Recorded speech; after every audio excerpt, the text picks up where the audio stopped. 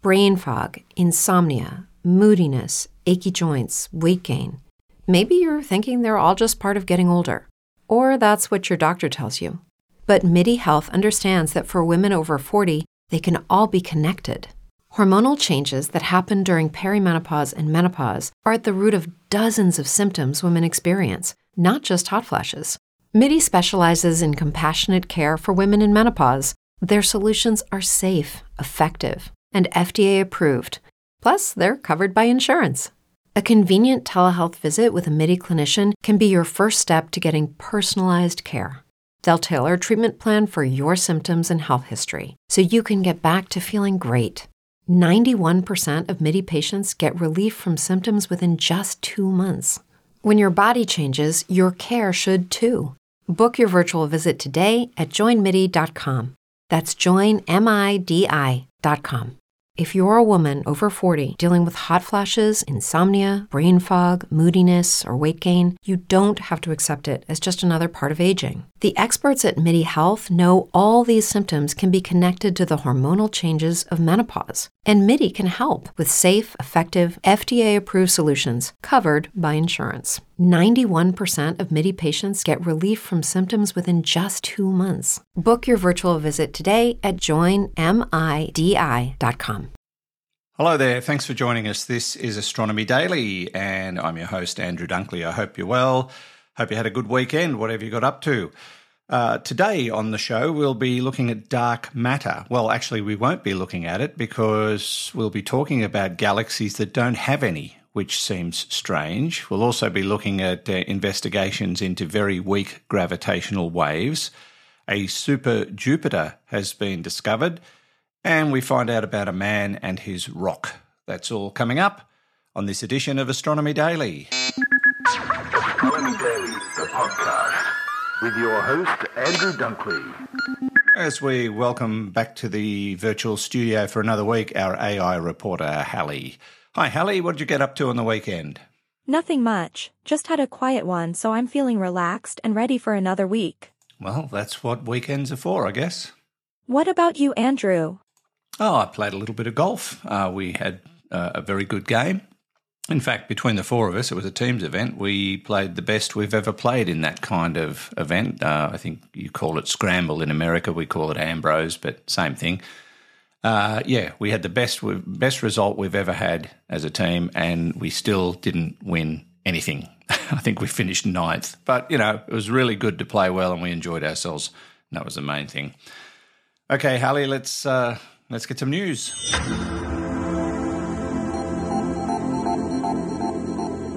The National Astronomical Observatory of Japan's, NAOJ, main telescope recently received an upgrade that will allow it to simultaneously observe 2,400 astronomical objects at once. Those 2,400 objects will be observed by the Prime Focus spectrograph, which itself has multiple subcomponents and was developed by a dozen universities and companies on 4 continents. Its major components consist of a prime focus instrument, which contains 2,400 individual fibers and lets it concentrate on various parts of the sky. Data from those fibers is then fed to a spectrograph system, which analyzes it to produce the data used in scientific papers. The SPS consists of 4 separate spectrographs, covering spectra from the ultraviolet to the near-infrared, much more than a human eye can take in alone. Or, as a press release from NAOJ puts it more poetically, it covers 1.5 rainbows. The goal of the PFS upgrade is literally to understand where the universe came from and where it's going. And now to 2 stories from Mars that seem to be at odds with each other. First, a study published in Science Analyses multiple rocks found at the bottom of Jezero crater on Mars, where the Perseverance rover landed in 2020, revealing significant interaction between the rocks and liquid water. Those rocks also contain evidence consistent with the presence of organic compounds. The existence of organic chemical compounds with carbon-hydrogen bonds is not direct evidence of life, as these compounds can be created through non-biological processes. A future mission returning the samples to Earth would be needed to determine this. The study, led by researchers at Caltech, was carried out by an international team including Imperial researchers. Professor Mark Sefton, from the Department of Earth Science and Engineering at Imperial, is a member of the science team who took part in rover operations on Mars and considered the implications of the results. He said, "I hope that one day these samples could be returned to Earth so that we can look at the evidence of water and possible organic matter, and explore whether conditions were right for life in the early history of Mars." But then we get this story. The Perseverance rover landed in Mars' Jezero crater largely because of extensive evidence that the crater once hosted a lake, meaning the presence of liquid water that might once have hosted Martian life. And the landing was a success, placing the rover at the edge of a structure that appeared to be a river delta where the nearby highlands drained into the crater. But a summary of the first year of data from the rover, published in 3 different papers released last week, suggests that Perseverance has yet to stumble across any evidence of a watery paradise. Instead, all indications are that water exposure in the areas it explored was limited, and the waters were likely to be near freezing. While this doesn't rule out that it will find lake deposits later, the environment might not have been as welcoming for life as a lake in a crater might have suggested. I guess that both stories could be factual in their own way. And just to wrap the Perseverance issues up, NASA is seeking public comments on a draft environmental impact statement for the agency's Mars sample return campaign. Comments are due by Monday, December 19th and can be submitted online, through the mail, or through participation in a series of virtual and in-person meetings. NASA will consider all comments received during the PAS public comment period in the subsequent development of the MSR final environmental impact statement. Additional information on the agency's National Environmental Policy Act process and the proposed campaign is available online. And that's the news, Andrew. Okay, thanks, Hallie. I suppose they have to be careful about what they bring back from Mars, just in case there is something there that could be a threat to life on Earth. You just never can say never, can you? All right, we'll catch up with you towards the end of the show. Now to other news, and a team led by astronomers at the University of California in Riverdale have found some dwarf galaxies. Nothing super unusual about that, except they appear to be devoid of dark matter.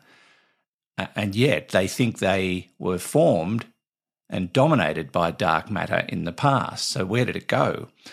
Galaxies that appear to have little or no dark matter actually complicate what we understand of the universe's dark matter content. And these galaxies, which have been found in observations, challenge the cosmological model used by astronomers called the lambda cold dark matter, or LCDM, where all galaxies are surrounded by a massive and extended dark matter halo. And as Fred Watson and I have discussed on Space Nuts, dark matter seems to be the glue that stops galaxies from flying apart.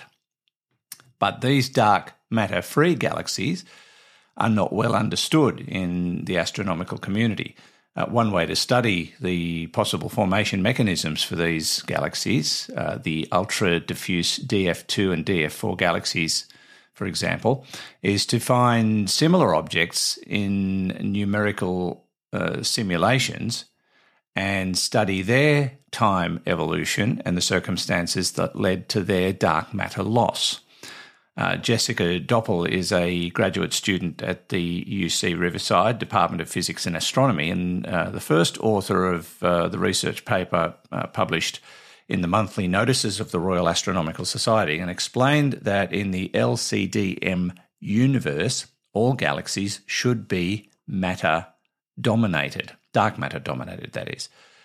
So where did the dark matter go? Well, the researchers used the Illustris simulation to investigate the origin of these odd dwarf galaxies. They found simulated analogues to dark matter-free dwarfs in the form of objects that had evolved within the galaxy clusters for a long time and lost more than 90% of their dark matter through tidal stripping, the stripping away of material by galactic tidal forces. And they say it's the same mechanism of tidal stripping that is able to explain other properties of the dwarfs, like DF2 and DF4, for example, in the fact that they are ultra-diffuse galaxies. And their simulations suggest a combined solution to both the structure of these dwarfs and their low dark matter content. possibly extreme tidal mass loss in otherwise normal dwarf galaxies is how ultra-diffuse objects are formed. It's a pretty complicated process, and it still sort of pops up a lot more questions than answers. But the research paper, if you want to chase it up, is titled Globular Clusters as Traces of the Dark Matter Content of Dwarfs in Galaxy Clusters. The Astronomy Daily Podcast with Andrew Dunkley.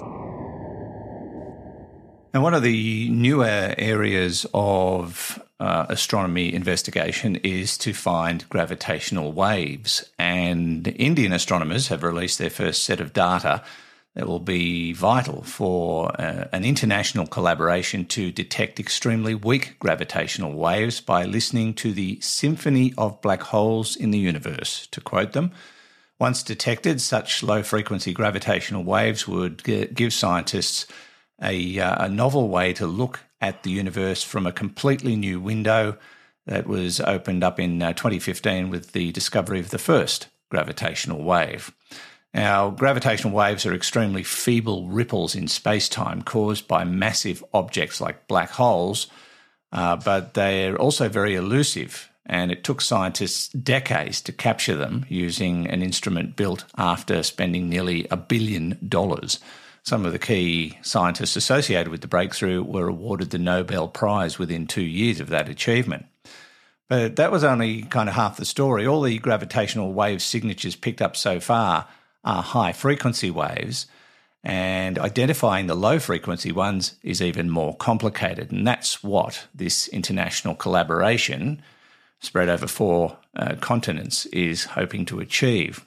According to lead researcher from India, Bal Chandra Joshi, from the TIFR's National Centre for Radio Astronomy. For more than a decade, Joshi and his team members observed pulsars using the upgraded giant meter-wave radio telescope. The pulsars are rotating neutron stars that are known to emit beams of electromagnetic radiation from their poles with such precise intervals that they're considered better than atomic clocks, and they're known as nature's best timekeepers. But there are fine delays in the arrival times of radio pulses from one particular group of pulsars, millisecond pulsars, which Indian scientists captured in the last 3.5 years, and the data would help filter signals from background noise while identifying low-frequency gravitational waves. So it could be a very big achievement if they can capture these things, and gosh, who knows what kind of windows of opportunity will open up in our understanding of the universe thereafter. Now, researchers at the Max Planck Institute for Astronomy have discovered an extremely young super-Jupiter, and they've measured its mass and radius. This is the youngest exoplanet planet of its kind for which astronomers have been able to determine these properties. And those properties are very puzzling because they can't easily explain them. And they don't really have anything to compare with our current understanding of planetary formation. We're talking about planet HD 114082b, located 310 light-years away in the constellation of Centaurus. It orbits a sun-like star at a distance of about half that of the Earth from our sun. And it's the size of Jupiter, but it has 8 times as much weight. That makes it twice as dense as Earth, something that's not just remarkable for a gas giant, it simply doesn't fit our current explanation of a gas giant. HD 114082b is currently the youngest known gas giant planet with an established mass and radius, according to Olga Zakharay, the principal author of the study. Now, most gas giants form through what's called core accretion, but planet HD 114082b is too small, so it either cooled much faster than expected or it had a much larger and denser core, or possibly both. But 2 other very young Jupiter-like planets also seem to be better explained by the cold start theory. Anyway, you can read more about it in the Astronomy and Astrophysics Journal, where Zakharay explains more about her theory behind this rather unusual gas giant. And finally, to the story of a man and a rock. Now, this dates back to 2015 when a prospector in Australia by the name of David Hole was working down near Melbourne in the Maryborough Regional Park. He had a metal detector and he found something that wasn't quite normal, and it was very heavy, a reddish rock resting in some clay.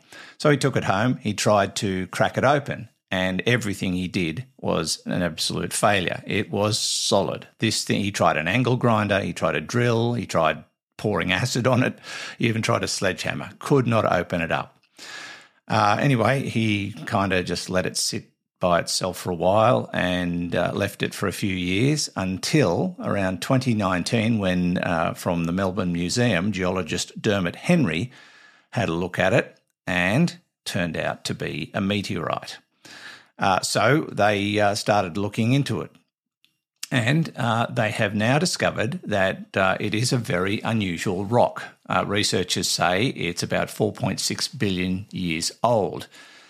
It weighs 17 kilos, and they used a diamond saw to cut a slice of it. And researchers discovered its composition had a high percentage of iron, making it an H5 ordinary chondrite. Once it's opened, you can see the tiny crystallized droplets of metallic material inside called chondrules. And this particular meteorite probably comes from around the asteroid belt between Mars and Jupiter, and it was nudged out of its position and came smashing into Earth. Carbon dating is suggesting this one hit the Earth between 100 and 1,000 years ago, and there is some evidence to suggest that there were meteor sightings between 1889 and 1951 that could correspond with the arrival of this particular rock on our planet. So why is this particular rock special? Well, researchers are arguing that it's probably much rarer than gold, making it far more valuable to science. It's one of only 17 meteorites ever recorded in the state of Victoria in Australia, and the second largest chondritic mass after the huge 55-kilo specimen that was identified in 2003. So only the 17th meteorite found in Victoria, whereas there have been thousands and thousands of golden nuggets found. So that's how they're defining its rarity and value, but still very valuable to science indeed. Okay, that finishes up for today just about. If you want to chase up these stories, you can do so on the astronomydaily.io website. And while you're there, subscribe to the newsletter so you can get your daily dose of astronomy and space science news delivered to your inbox. Don't forget to leave reviews for Astronomy Daily on your favourite podcasting platform. And if you'd like to talk astronomy with other like-minded people, why not join the Space Nuts podcast group on Facebook, because that's where you can compare photos and talk about what's going on in and around the universe, compare or ask questions, and everyone's got their own ideas as to what the answer might be. It's a fun group and very worthwhile indeed. Anything before you go, Hallie? Yes, did you know that today is Red Planet Day? I did not know that. What's that about? It's about Mars. Silly. But seriously, Red Planet Day is celebrated on November 28th and commemorates the launch of the spacecraft Mariner 4 by NASA in 1964, which was the first craft to ever reach Mars. It took almost 8 full months for the craft to reach the Red Planet, finally performing a flyby on July 14th, 1965. Wow, very cool. I was about 2 years old when that happened. Okay, thanks, Hallie. We'll catch you again tomorrow. Bye. For now, this is Andrew Dunkley for Astronomy Daily. Astronomy Daily, the podcast, with your host, Andrew Dunkley.